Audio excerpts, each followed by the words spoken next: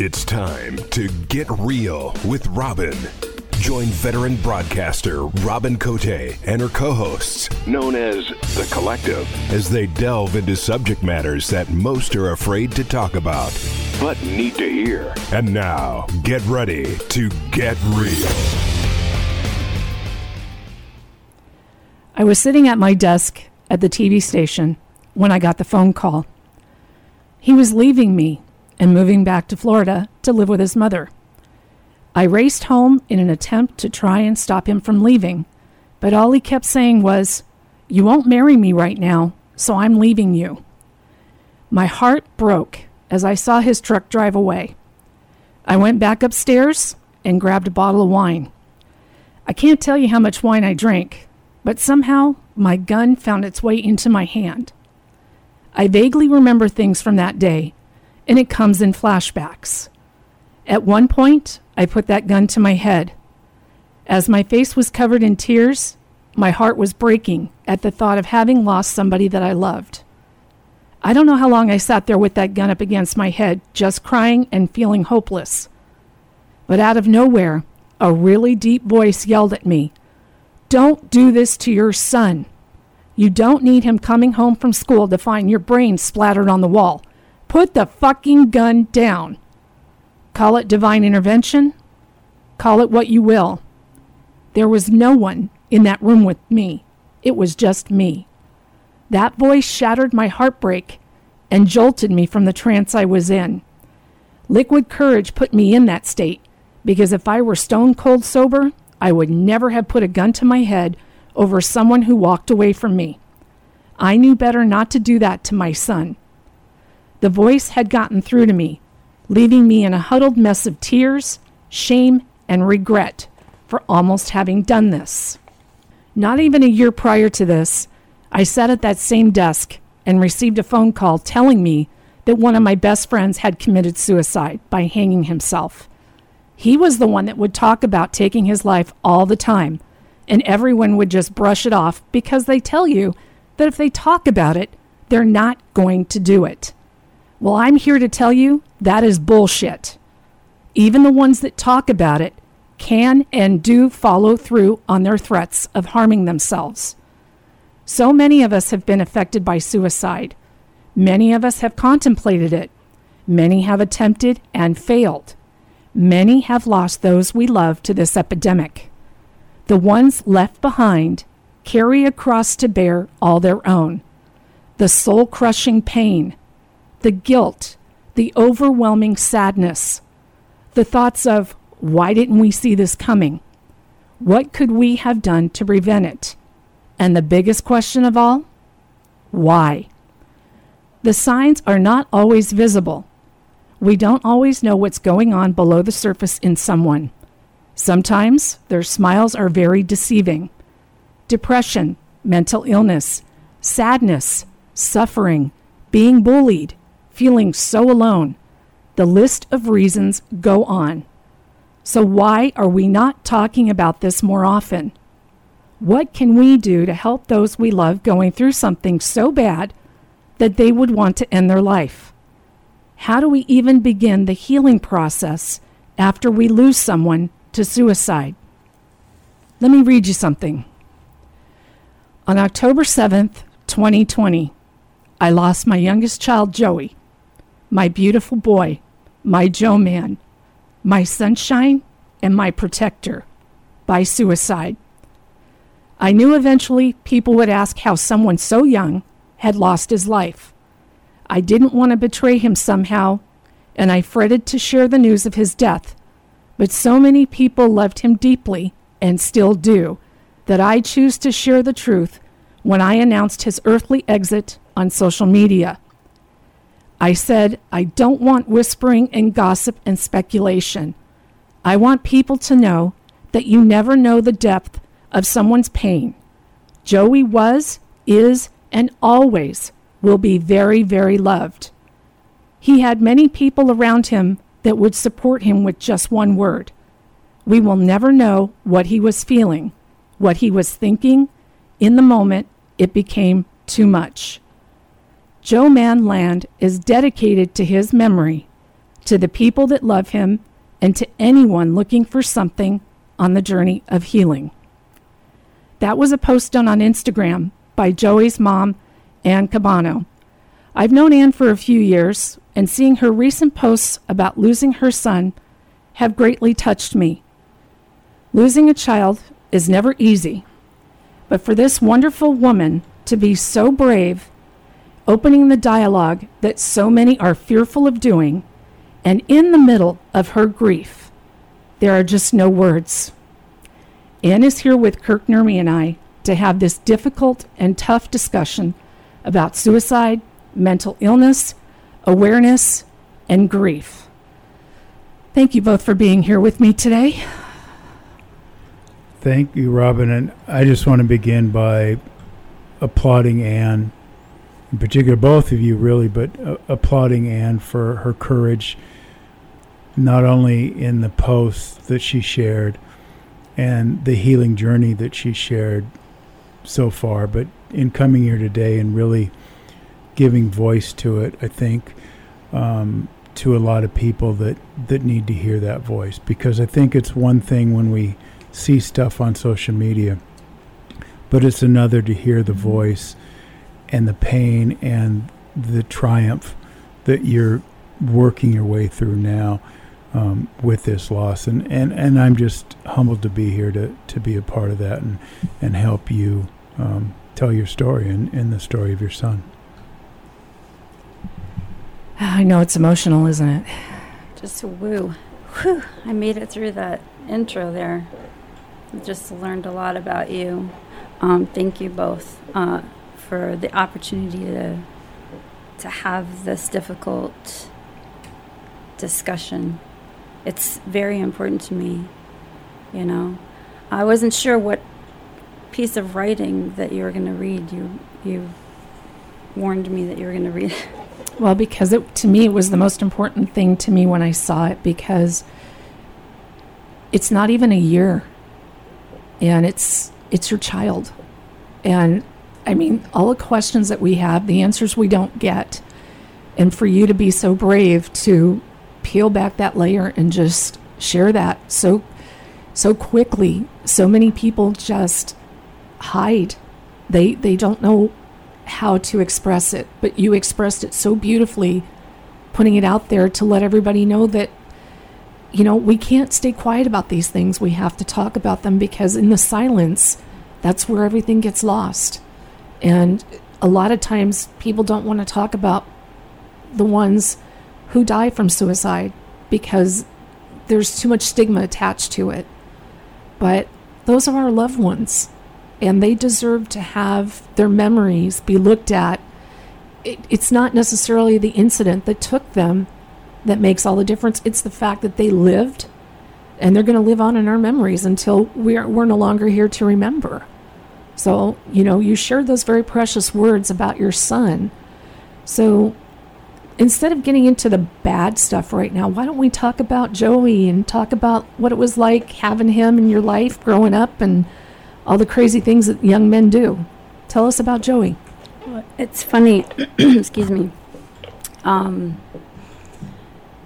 just want to preface that by saying, you know, that this world is light and shadow, and I live in an existence as a light warrior. That's something we discussed earlier, but that's what I believe myself to be. Is I fight for the light, and I believe that we don't see the light without the shadow.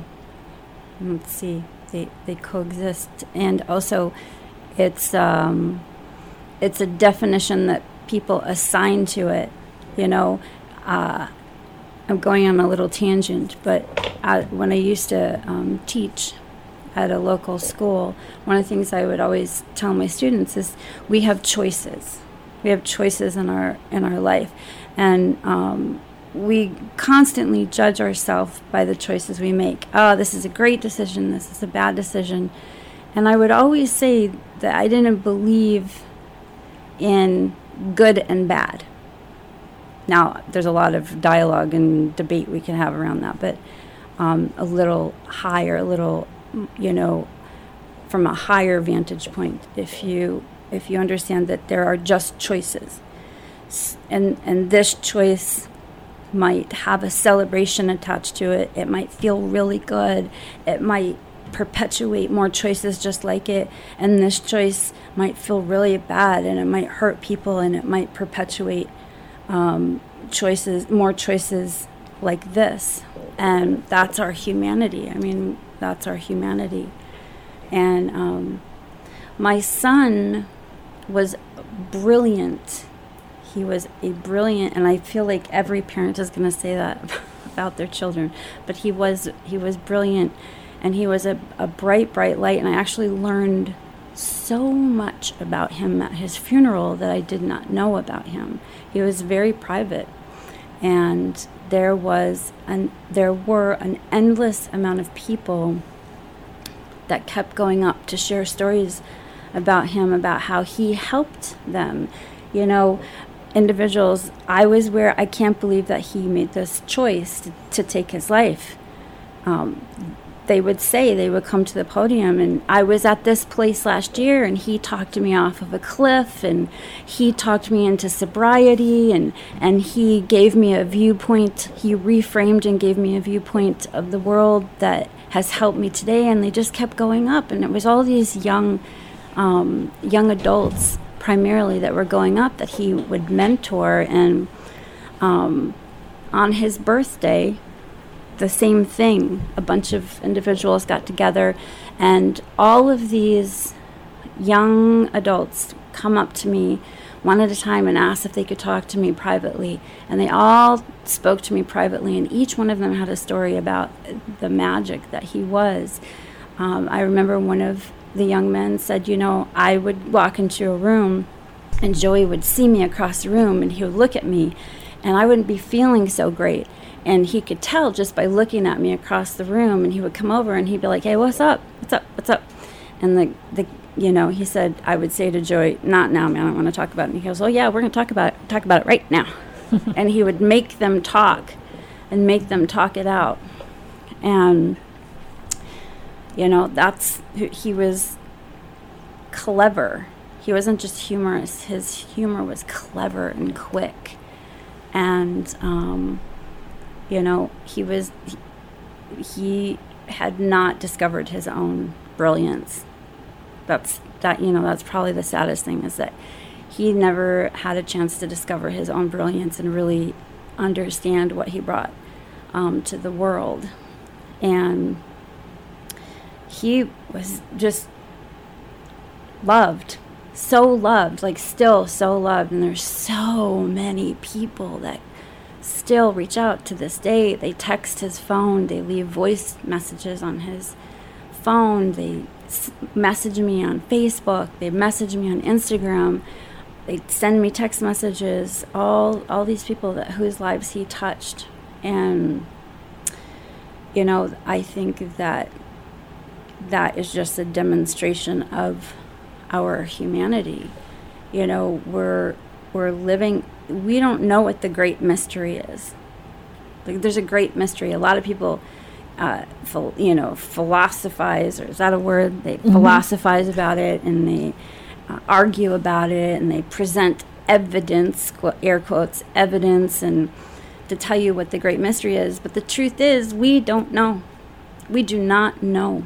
The only fact that we have is that we know when we're alive, and we know when somebody has died. That we know. We don't know what makes somebody alive and what makes somebody dead. That magical thing we call life. We don't know that. We don't know where it comes from, where it goes, if it goes. We have no idea. There's a lot of faith. There's a lot of beliefs. There's a lot of religions. There's a lot of spiritual ideas. But if you are pragmatic and fact-based, we don't know. We don't know. And I'm from a spiritual kind of mindset. I think maybe that helps me to talk so soon. I don't know why I can talk so soon. I am in therapy, just so the listeners know. I immediately went into grief therapy. I go once a week. That's smart. Every week I still go. And I went this morning. And I think that therapy is also stigma. I like to say mental wellness is our focus. And that's important. But you have to do the work. If you don't do the work, you can have all the tools in the world and it won't mean shit. There's a lot of truth in that. Definitely. And as someone who is so close to someone, tell about, because you mentioned a lot about your spiritual beliefs and that sort of thing, but ultimately admitting we have no idea. Can you explain to us how those, maybe combined with your therapy, have really helped you deal with this and evolve and connect to it in a different way? Well, it's an interesting question because I've always lived what I have referred to as a spirit-led life. So I get up in the morning and I say, God, Spirit, whoever I'm praying to, what's mine to do today? What's mine to do? And I have always felt like the universe has had my back. It's like, go here, do this. I've always felt very led and guided to make the decisions I make, which on the outside can look very wishy-washy, but I don't care. I really don't care. I'm doing what I'm supposed to be doing. And what I felt like, because there's the before and there's the after, and anyone who has lost anyone that's going through a journey of grief will tell you, there's the before and there's the after. So in the before, I lived a very spirit-led life, like I just described. The decisions I made were based off of what I felt like I was being told to do on divine assignment. In the after, which is where I am now, and the immediate after, I felt like the universe did not have my back. And I felt betrayed because I had devoted my life to a spiritual practice and a ministry of love. And in the after, I was like, this is a bunch of bullshit. This is the work I do. I talk about mental wellness. I talk about, I'm an advocate for mental health, and everything I do is about teaching people to understand people. Everything I do is about humanity and trying to foster compassion and trying to just teach people to not be so mean. And in the after, I felt like a fraud. I was just like a fraud. In the before, I'm coaching people and spiritually counseling people and supporting their well-being. And then I'm over here and I'm going, well, I couldn't even help my own son. I had a conference on suicide awareness and bullying. I did a film on suicide. I did talks on suicide, and then my son dies by suicide. But I think, and Robin, I know you talked about your friend, and Ann said an important word, I think, and that's betrayed, right? Mm-hmm. Betrayed and having our world shook up, our belief system shook up by the loss of an individual. And I get the sense that there's, I was thinking about this today. I mean, the friend I had that lost to suicide, one of the thoughts, and we were law school classmates, close, but not as close as I think you two were to the people in your lives. But you always get that sense of you could have done something, or like what Ann really described with her background and everything. And I think she probably maybe used that as a way to beat herself up a little extra hard, Yep. And as a way to beat ourselves up for not knowing, not understanding, not connecting, like you said, feeling like a fraud because it can't help your own son.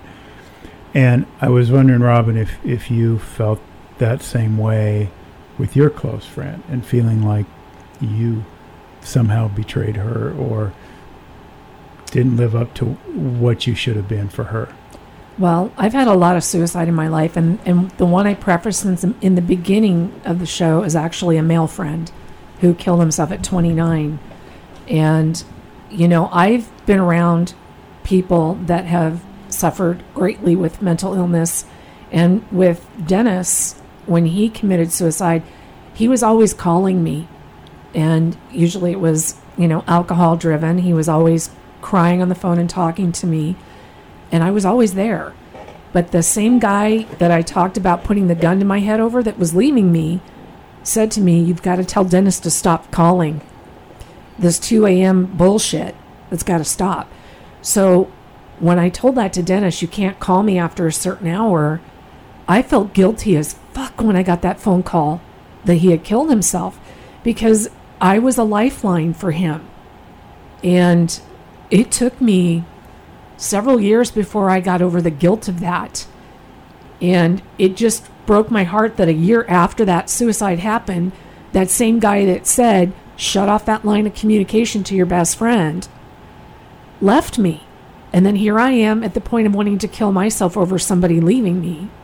But I think we feel this, it's like we're that center. We feel like we have that relationship with that person that's good enough that if they're feeling something, they're going to trust us to tell us.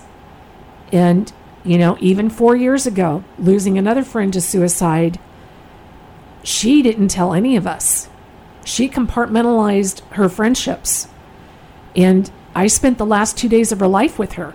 I dropped her off at 7:30 at night.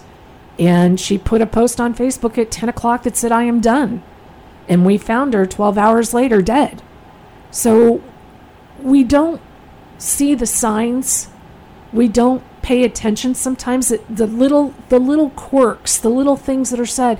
Because a lot of times they're making jokes. They're cracking jokes. Or, as in Dennis's case, he would talk about wanting to kill himself all the time. And everyone just used to say, "Yeah, Dennis says that all the time." And, you know, the day I got that phone call, Paul said to me, "Well, he finally did it." And I'm like, "What, quit the band?" No, he killed himself. That's why I say it's bullshit, because you have to pay attention sometimes. And even when you do pay attention, you still are going to miss things because they're not going to reveal everything. And in Sarah's case, the three of us went hiking that day. She killed herself that night. Here's the messed up thing. The next morning, I go through the pictures and I don't pay attention to the pictures. I post several of them and tag the girls. After I get home in the evening from finding her and talking to the sheriff's office and helping other people get through the loss of her, trying to help, I go through my roll of pictures, and there's a picture of her where I believe she contemplated the moment of suicide, because this woman always had beautiful pictures, always smiling, always happy. Everybody knew her to be that. Nobody knew that the demons ran so deep, that the depression was so deep. She would tell certain people certain things, but there wasn't enough. So you do feel responsible, and I'm sure, Anne, you probably felt responsible in some sense because that's your flesh and blood. How do we not see it? But it's not always on display. I mean, no, it's not. I think back to 2015, and it's ironic that we have a cancer filming going on next door to us. And I had that cancer diagnosis. And if you remember, this was 3 or 4 months outside the Arias trial. And I knew immediately that it was from the stress of the Arias trial. I had this cancer, this stage 3 non-Hodgkin's lymphoma. And I'll still remember, it was a fall morning, and I was going for a run, which is an act of self-care, right? And I knew I had cancer, and I knew it was 6 rounds of chemotherapy, and that I had about a 70% chance of it. I mean, they have it down to tables, right? And I'm in my late 40s at this time, and I'm thinking, almost doing a calculation of whether or not I wanted to go into the chemo chair or not. And that's not putting a gun to my head. That's not, doing other things. But it's rejecting care and thinking, okay, that I'm going to live this out because I didn't know that if I could rebuild my life. And we can talk about the temporary nature of some of our problems and everything as we move forward, but I bring this up now as a way to share that I didn't share this with my wife. There were no signs of it. And maybe it's different because it wasn't that moment. You know, sometimes you wonder with people if it's a moment or it's a contemplation. For me, it was a contemplation of whether I was going to go into that chair or not.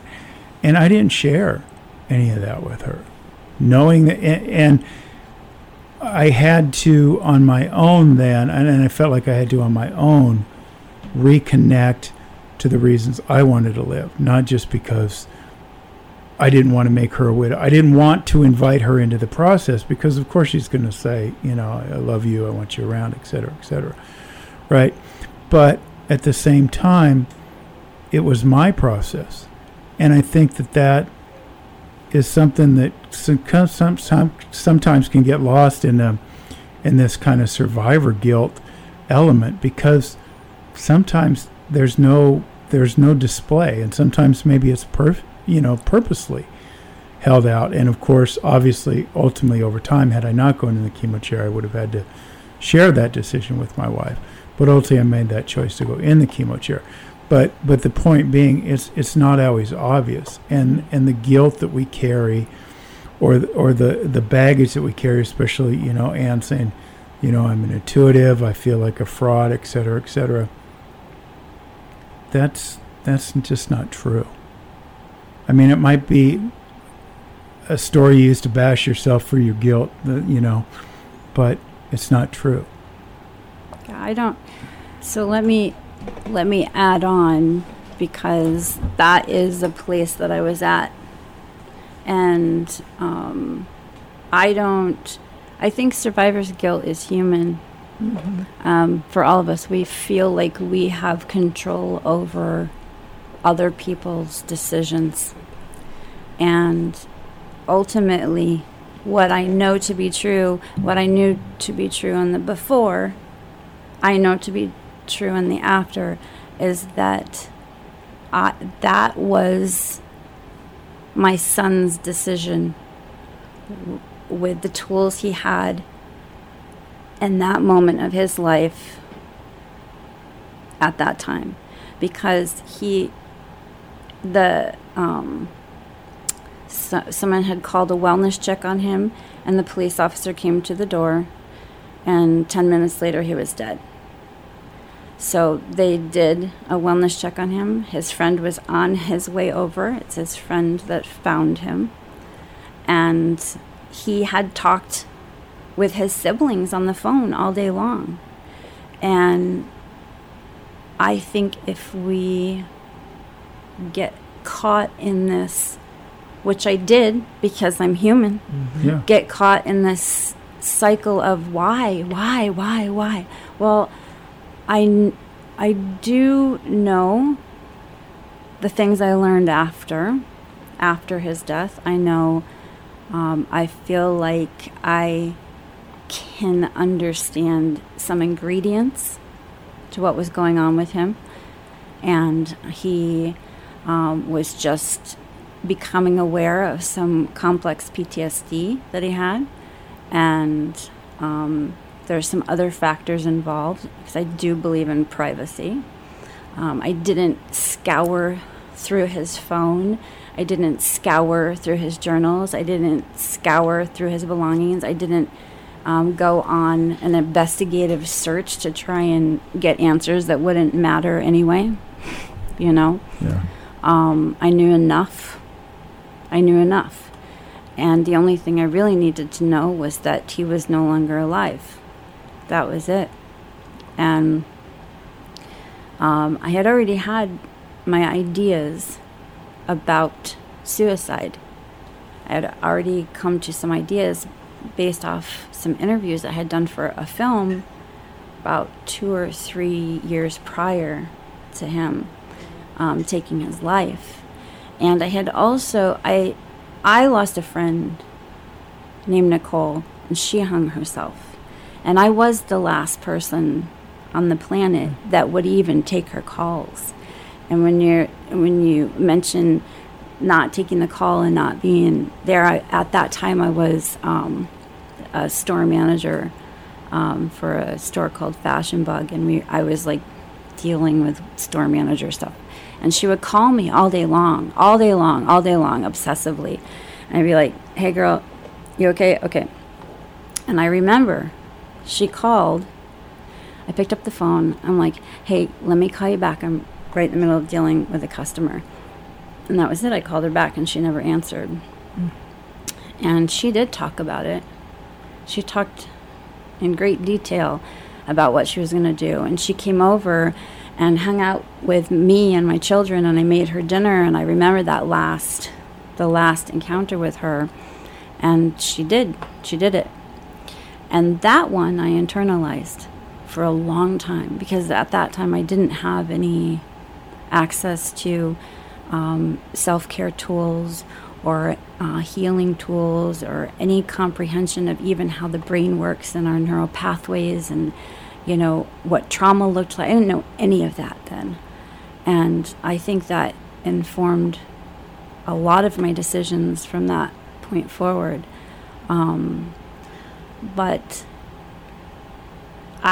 when people end their life, what they're ending is their pain. People are ending their pain. Mm-hmm. And I certainly have had times in my life where I've cried to the depths of my soul. Getting the phone call about Joey, it was probably the top traumatic experience that I've had.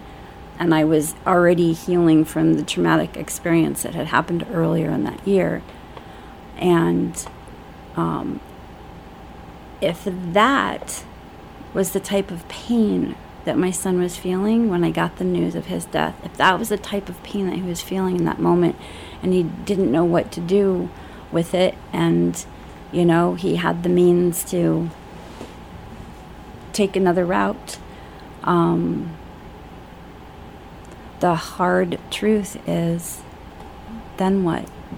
You know, that if we had been able to walk in at that moment, we could have stopped that moment. But would there have been another moment? Would we have been able to get him access to the mental health support that he needed with all of this, like, with everything coming to this jumble of pain that he was not able to untangle? You know, the problem is mental health care. So here I am, this mental health advocate, and it's so difficult to actually get someone care. If someone has ever verbalized to you, I need help right now, I'm feeling suicidal. If you have in that moment tried to get care for that individual, you might be shocked at how uncaring and lack of access in that moment. And I know that there are a lot of resources out there, and I'm sorry that I don't actually have the resources to give on this podcast. But my focus was really just talking about the experience. You know, I'm 9 months after. We're in the 9-month period, and which is pretty profound as a mother, right? Because it takes 9 months to grow your child, and now we're at the 9-month mark. Well, it's just profound that you're actually sitting here talking about it when it's still so fresh. I mean, it's difficult enough to even have to live through it, but to open yourself up and talk about it so soon is just, I mean, my heart is so with you on this, because it's hard to lose a child. It's very difficult. Yeah. You're brave for being here and talking about it. I don't know if I'm brave or if I just feel a sense of this is what I can do. What I can do is talk, and what I can do is share openly and vulnerably. And, you know, I've always had a philosophy, I don't know if it really applies to this, but like, I'm not afraid to be new at something. I'm not afraid to try whether I know how to do it or not. And this is the case here. Like, I don't, you said, well, in the introduction, you said, here's Anne while she's in her grieving journey. But the truth is, I will always be on a grieving journey for the rest of my life. Yep. That's the way it is. And it's not something you get through. You don't get through it. You don't, and you also you don't get closure. Mm-mm. It's something you don't get closure on. You don't get through it, and you don't get closure. So what are your options, right? What are your options? Well, my option is to walk with it and name it as it comes up and not avoid it. I just walk with it. And, sometimes I look like I'm out of my mind. And you know what? That's okay. Because if we could normalize what trauma looks like, then maybe individuals would be hurting less in private, because it wouldn't be such a stigma to have a freaking adult tantrum that looks like you're out of your mind. If people could recognize what emotion looks like when it's expressed, instead of rub some dirt on it, rub some dirt in it, suck it up, get over it. Aren't you through this yet? Gosh, hasn't it been? It's been 9 months. Work tells you get 3 days off or some shit like that when you work for a company, right? Oh, you lost your child by suicide? Here, take 3 days off. That should be good, right? But it's a perpetuation of swallow it down, swallow it down, swallow it down. And I won't, and I never have, and I never will. I always openly talk. So in this moment today, my ability to compartmentalize my pain serves me, but that's always served me in everything I've done. And if I'm asking people to come to the table and talk about their vulnerabilities and their deepest pains and in these films and all these things that I do, then I'm a hypocrite if I can't do it as well. In my opinion, I have to step up to the mic literally in my pain and in my vulnerability, and be willing to also be vulnerable, because that's the example. That's the only thing I can do. The only thing I can do is say, I'm a human, I'm hurting. I have days where I lay on the couch all day, and I have days where it takes me an entire day to do dishes because I have some kind of emotional block over a mug that's in the kitchen that was my son's, or this, he used to fix the tub, and so I'm ignoring the fact that the tub is broken right now because that was his job. Like, that's real, and I'm not the only one that goes through that. When I wrote the piece about my son, I started writing that in the airport. I was stuck in the airport because I was on set when I got the news, and I couldn't get home, and I was alone in the airport during the pandemic with a mask on my face, bawling my eyes out, trying not to cry because I was afraid everyone was going to think I had COVID with a runny nose, and the investigators calling, and the guy from the medical examiners calling, and then the people that the organ donation place is calling, and I'm sitting like here in the middle of the airport thinking, apparently I can handle this. I don't know if I handled it. I don't know. You just can only choose, one day at a time. When you're in recovery from addiction, sometimes it's 1 hour at a time. It's 1 10-minute slice of time to get through, and sometimes you have a week at a time. Sometimes you're lucky because you've done some work and you've moved it out. There's this quote from the show Sex and the City where Carrie is talking about this date that she went on, and it ended really quickly because she said, I guess I was emotionally slutty. And that's how I've always felt, like I was emotionally slutty. I mean, I have to essentially exploit, in a way, my own story so that other people might feel a little strength in knowing that it's okay to talk about your story. You don't have to wait till the perfect time, you know. And this is an amazing opportunity, I feel, because the suicide prevention places won't even allow me to show up and help. I'm not qualified yet. I don't know how much more fucking qualification I need, but I have to wait 2 years. I guess it's a mental health thing. That's fine. I'm not a mental health expert according to their qualifications, but that's not true. And so I'm talking. You asked if I would come talk, and I'll talk.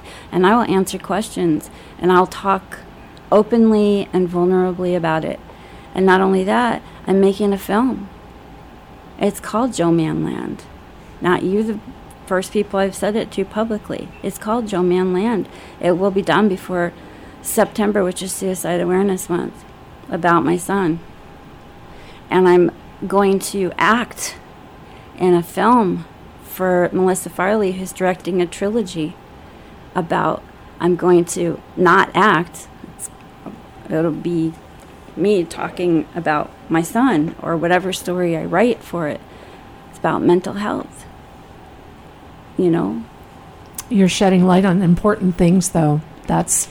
I'm still kind of in shock with what you said. They won't even allow you to talk to people with the suicide prevention. That doesn't make sense to me, because who better to understand the pain of another parent losing a child than a parent who has lost a child?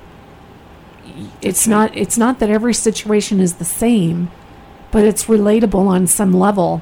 And the fact that you can give another parent that platform to say, I have an understanding.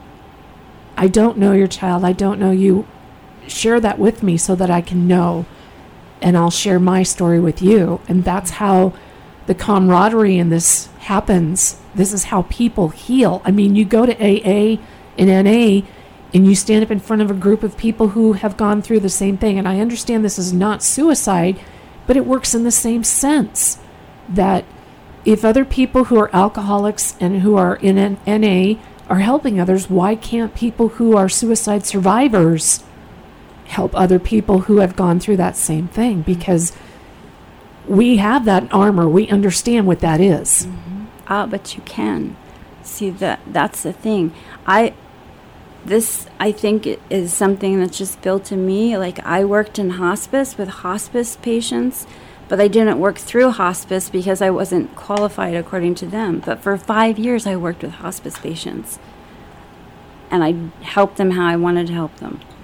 And this is, you know, when you're talking, what I immediately flashed back to was when I finally got home, and I was home at my mom's house. I didn't go to my house because my son died in our home. I immediately went to my mom's house, where my whole family and all of our extended family and everyone was there. And people say all kinds of things, and I know people are just trying to be kind, but I think that we could give people a lesson in how to show up to tragedy, because people also say really stupid things. And I know they're coming from a good place, but I'm just saying, in that moment, I didn't care if I was judging. I didn't want to hear stupid things being said to me. And I lived a life of neutrality, and I wasn't neutral. And the only people that I could hear words coming out of their mouth were the people that showed up that I knew that had lost a child, that came directly up to me. And there were no qualifications, there wasn't anything. 3 of them, 3 people that I know personally, came up to me and said, it's gonna hurt, but you'll be okay. At some point, you'll be okay. And you know, when you're in pain, you just want someone to tell you that you're gonna be okay, but I couldn't hear anybody. The only people I could hear were people that understood that my child was gone. That was it. It was no The only qualification that I needed, that my heart needed, was that you lost a child. Not how, not the age, you lost a child. Right? You lost a child.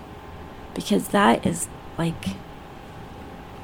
And ultimately, playing off what Robin said, I think you're doing that for someone else right now. Whether you can answer a hotline or not, it doesn't matter, because to me, you're here doing that. You're raising the vibration. You're connecting to people that have had similar loss on a similar level as those people that knew you. And you're going to do that through your films and everything else that you do. You're going to bring that to the table. So, to me, it's just phenomenal. You're doing great things and raising the vibration and worrying about this. It'd be great if you could work at the suicide hotline, but you have so many talents to bring to raise that vibration on so many different levels. And, you just explained why. Because you have that pain and you have that ability to connect to people that have suffered similar loss. And you can bring that to in a safe forum where somebody can turn on a show or listen to a podcast and get that connection. And that's, I think, what's so remarkable about what you're doing now so soon after. I mean, if one person changes their choice for that day, if one person finds the courage to ask for support, if one person reaches out as a result of something that I have said, then it's worth every single bit of it. I was sharing with you, Robin, I don't know who I am if I'm not trying to help. I was born a helper. I have great compassion for the suffering. And what I can also tell you is, since my son's death, I have already helped a mother whose son was suicidal. I've already helped an individual who was feeling suicidal, too, actually. And I constantly have people reach out for support. And if I can't show up in that moment to support them, then I offer them options or choices that they can reach out to. Because it's not like you're on 24/7, you know? And I do put my own mental wellness first, because you can't really help people if you're not taking care of yourself. But I don't know, why are we here on this planet? It's a big mystery. I don't know. I've always wondered. And the human condition fascinates me, and the brain fascinates me. And like, the same trauma can happen to 20 different people, and they can all have a completely different response and a completely different set of tools and a completely different way of showing up to it or not showing up to it. Everybody's different, and I don't know why I'm here so soon, as you say, but I've been ready for a minute, and you asked at the time that I was ready, and the timing for me was divine. Mm-hmm. It's the universe reminding me that, yes, in fact, we do have your back. You were angry because you couldn't help at the suicide hotline, but that's okay. There are other ways to help. There's so many ways to help. Besides that, I don't have to fixate on that, but it's true. No, you're using your voice in many different ways, and I love watching what you post online. And it's not just that first post that I saw you post about him and starting that page on Instagram for him, but I've seen you talk about your journey, in the healing part of your journey, because we never do get over the loss. I've had so many people get angry at me for still talking about my dead husband who's been gone 20 years, but when you love somebody, that love doesn't go away. That love stays with you. And there is no timetable for grief. I told people that, look, I will never completely get over it, but life goes on, so I've had to move on. You move past it. You don't let it go, because if you let it go, that means you never cared to begin with. So how can you let something go that was a part of your heart, that's a very part of your soul? And a child is a very big part of your soul. And I see you talking so openly on Facebook and Instagram about how shitty your day was, what you're experiencing, as you were talking about before, taking all day to do the dishes, or sometimes not even wanting to get out of bed. The thing is you're sharing your heart and soul, not just your loss and your grief, but you're sharing your own mental health journey, which is out there. You're exposing what you're going through, and you're sharing that, hey, it's okay to be fucking human. It's okay to fall apart. It's okay if you got to call a sick day. It's okay if you don't answer the phone. I tell people all the time, it's okay to say no. Don't feel guilty for telling somebody no. No one is in your heart and in your head. They don't understand. They can relate to your experiences. They can relate to how you're feeling because they may have gone through something similar, but nobody knows what you're experiencing or feeling on a daily basis because they're not inside your heart and your head. And seeing you talk about this journey that you've been on the past 9 months, I have so much respect for you, because talking about death is not easy. People think that once the funeral is done, once the celebration of life is done, you need to move on. And I don't agree with that. I think there's a famous line in a movie that people only die when we forget them. That if we keep them alive in our memories, they still stay with us to some degree. So why do people tell us, get over it, move on, it's been this long, you shouldn't be talking about it? That's not how things are in life. Because once you love someone, that love is the only thing that ever transcends the world. So that is the thing that we carry with us forever. And I just find it amazing that you've opened yourself up and shared so much, not just here with us today, but because you're doing this online and you're showing that it's okay to be human. It's okay to feel. It's okay to fall down. It's okay to get back up with tears. It's okay to be beat up, because that's what it feels like sometimes. There's no other answer for it than just feeling like you're beat to hell. Well, Robin, if I can, because I think one of the reasons we do that is something that you mentioned, this idea of getting over it. Mm-hmm. And then we use that as a standard because so many people will say, okay, you had this disease as a child, you almost died as a child, get over it. We recently had a tennis player who rejected doing press conferences for her mental health, and people, get over it.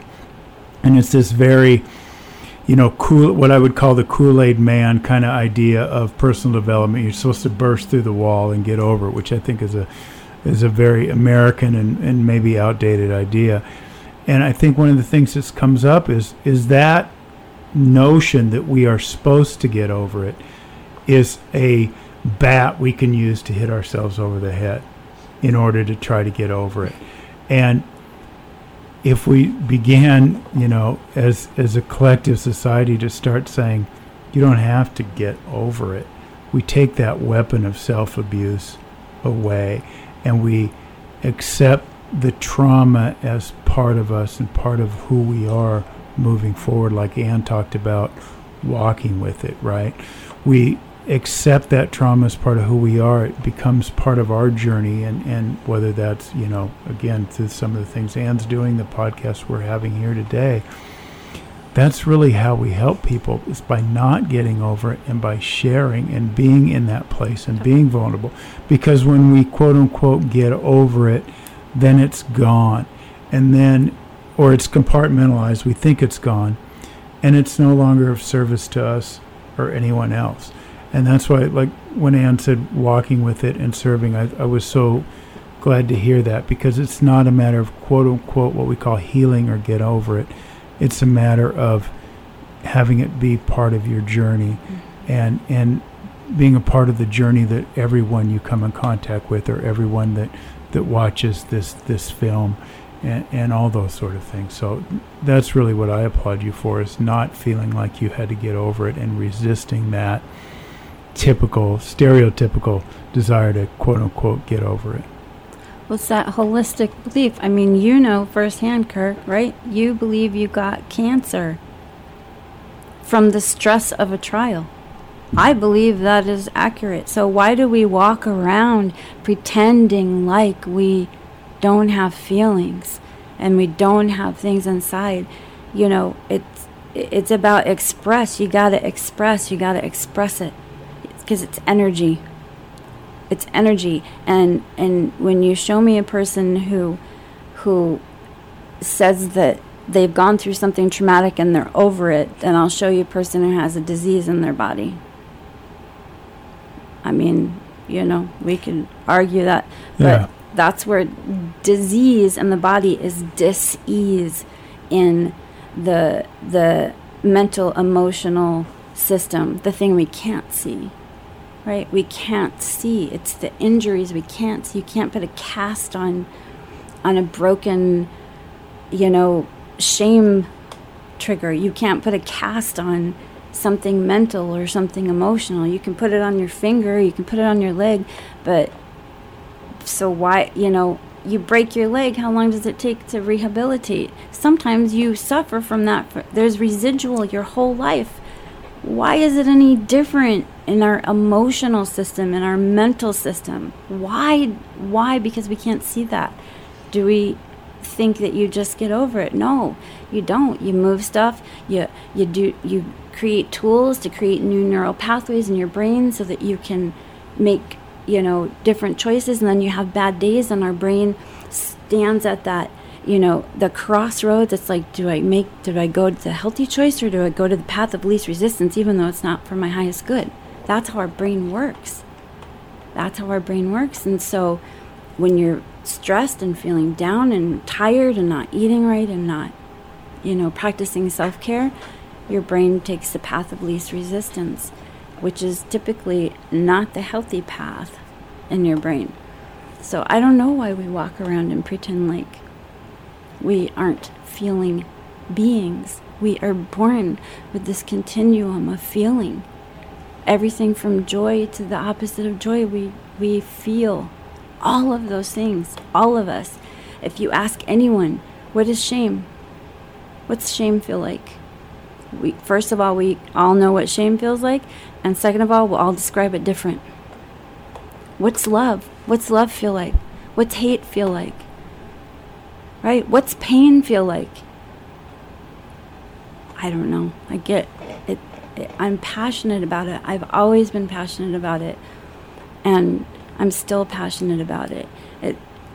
It's a reminder that I'm still alive, and that you guys are still alive, and everyone in this building is still alive, and I can't do one single solitary thing about Joey, but I can about Jack and John and Maria and Marcia and Robin and Kirk and Lindsay and other Anns and all the other people. I can show up and say, hey, like, I'm human, you're human, and together let's practice compassion.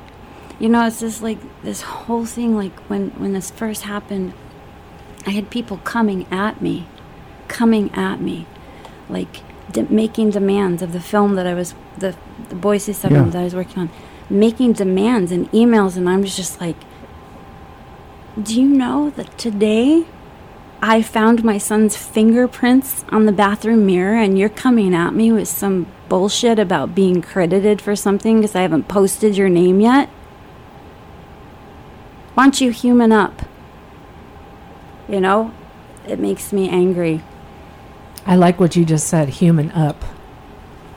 Yeah, and ultimately that's it, right? I mean, we all, and what you said is true about, you know, compassion, and we all have that ability, right? We all have the license to be compassionate.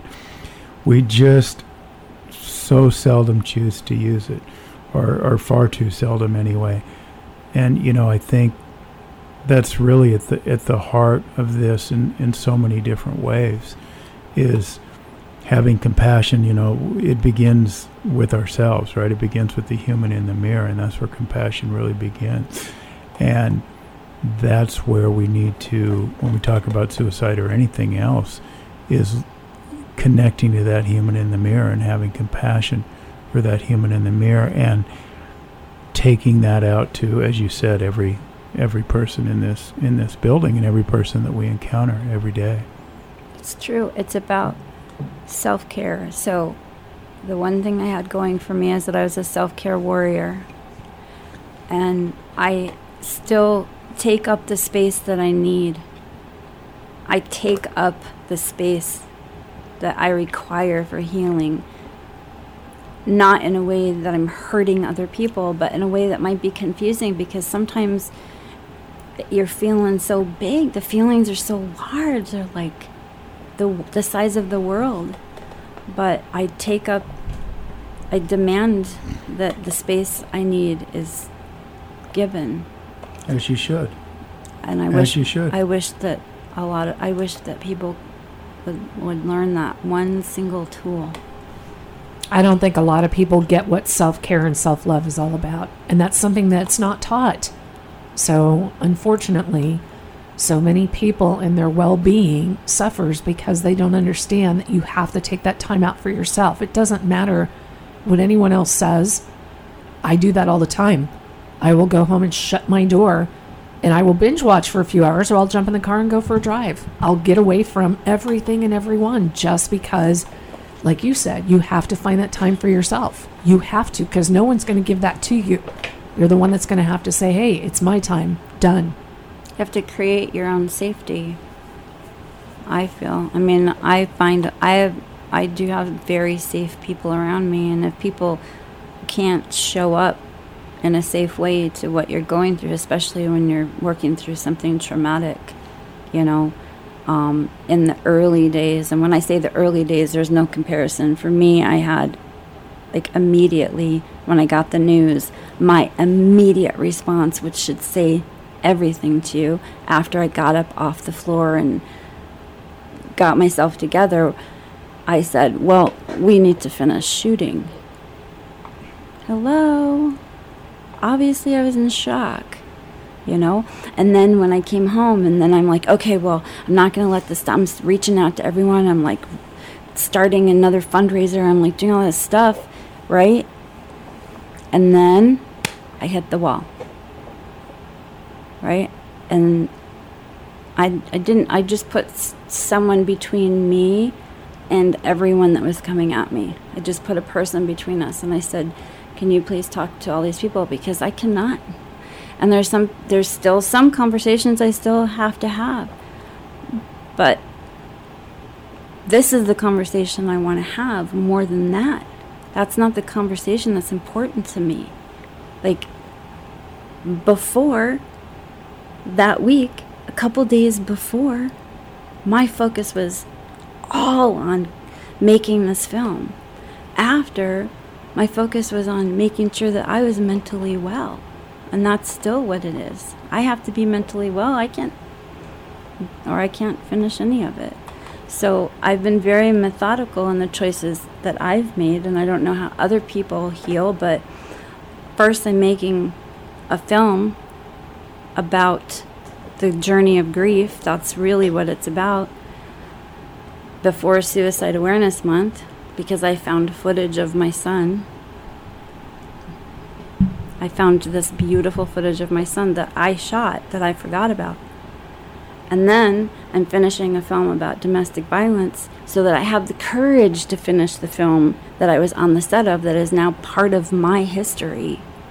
I will never, ever look at that film and not remember that I was in Boise, Idaho, and my son was in our home, and we weren't together. I will never forget that. And so I have to have the courage. So I'm taking the steps to get there, and I just pushed it back. It's not going to be released this year. It'll be released next year. And I sure hope everyone can understand that. And if not, I'm sorry. Please forgive me. You don't owe anybody an apology, especially after what you've been through. And if they don't understand that, then that's their problem. Wow. Yeah. Pretty heavy conversation today, guys. I don't swim in the shallow end, and I never have. I try to warn people. Well, we don't swim in the shallow end. As I told Robin before on the air, when Robin and I first talked about this show, it wasn't to talk about the weather.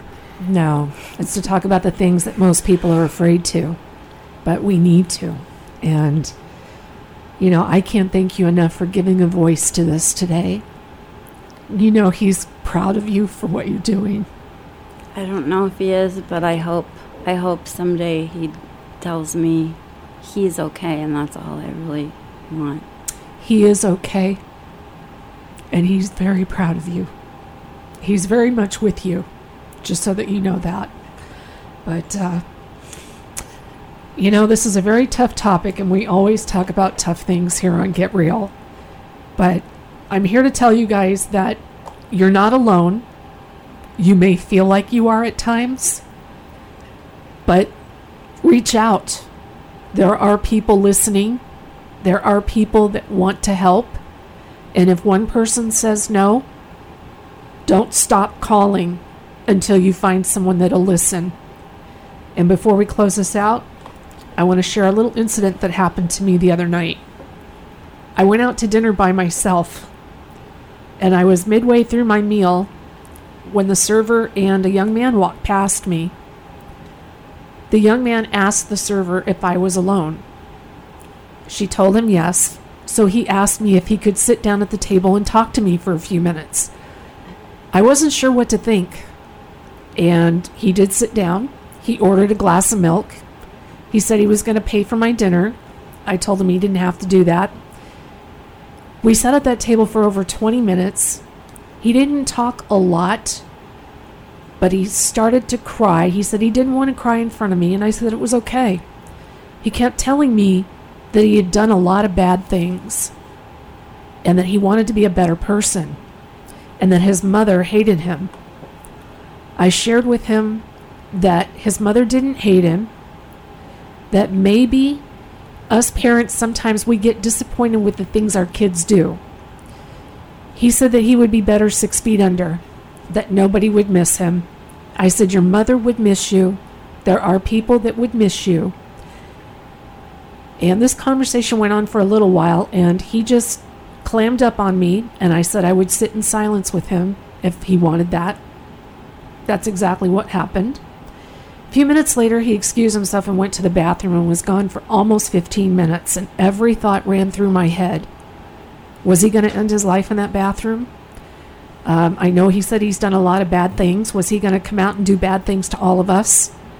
I didn't know what to think, but he came back finally and sat down with me for about 10 more minutes, and I made him agree to not take his life that day.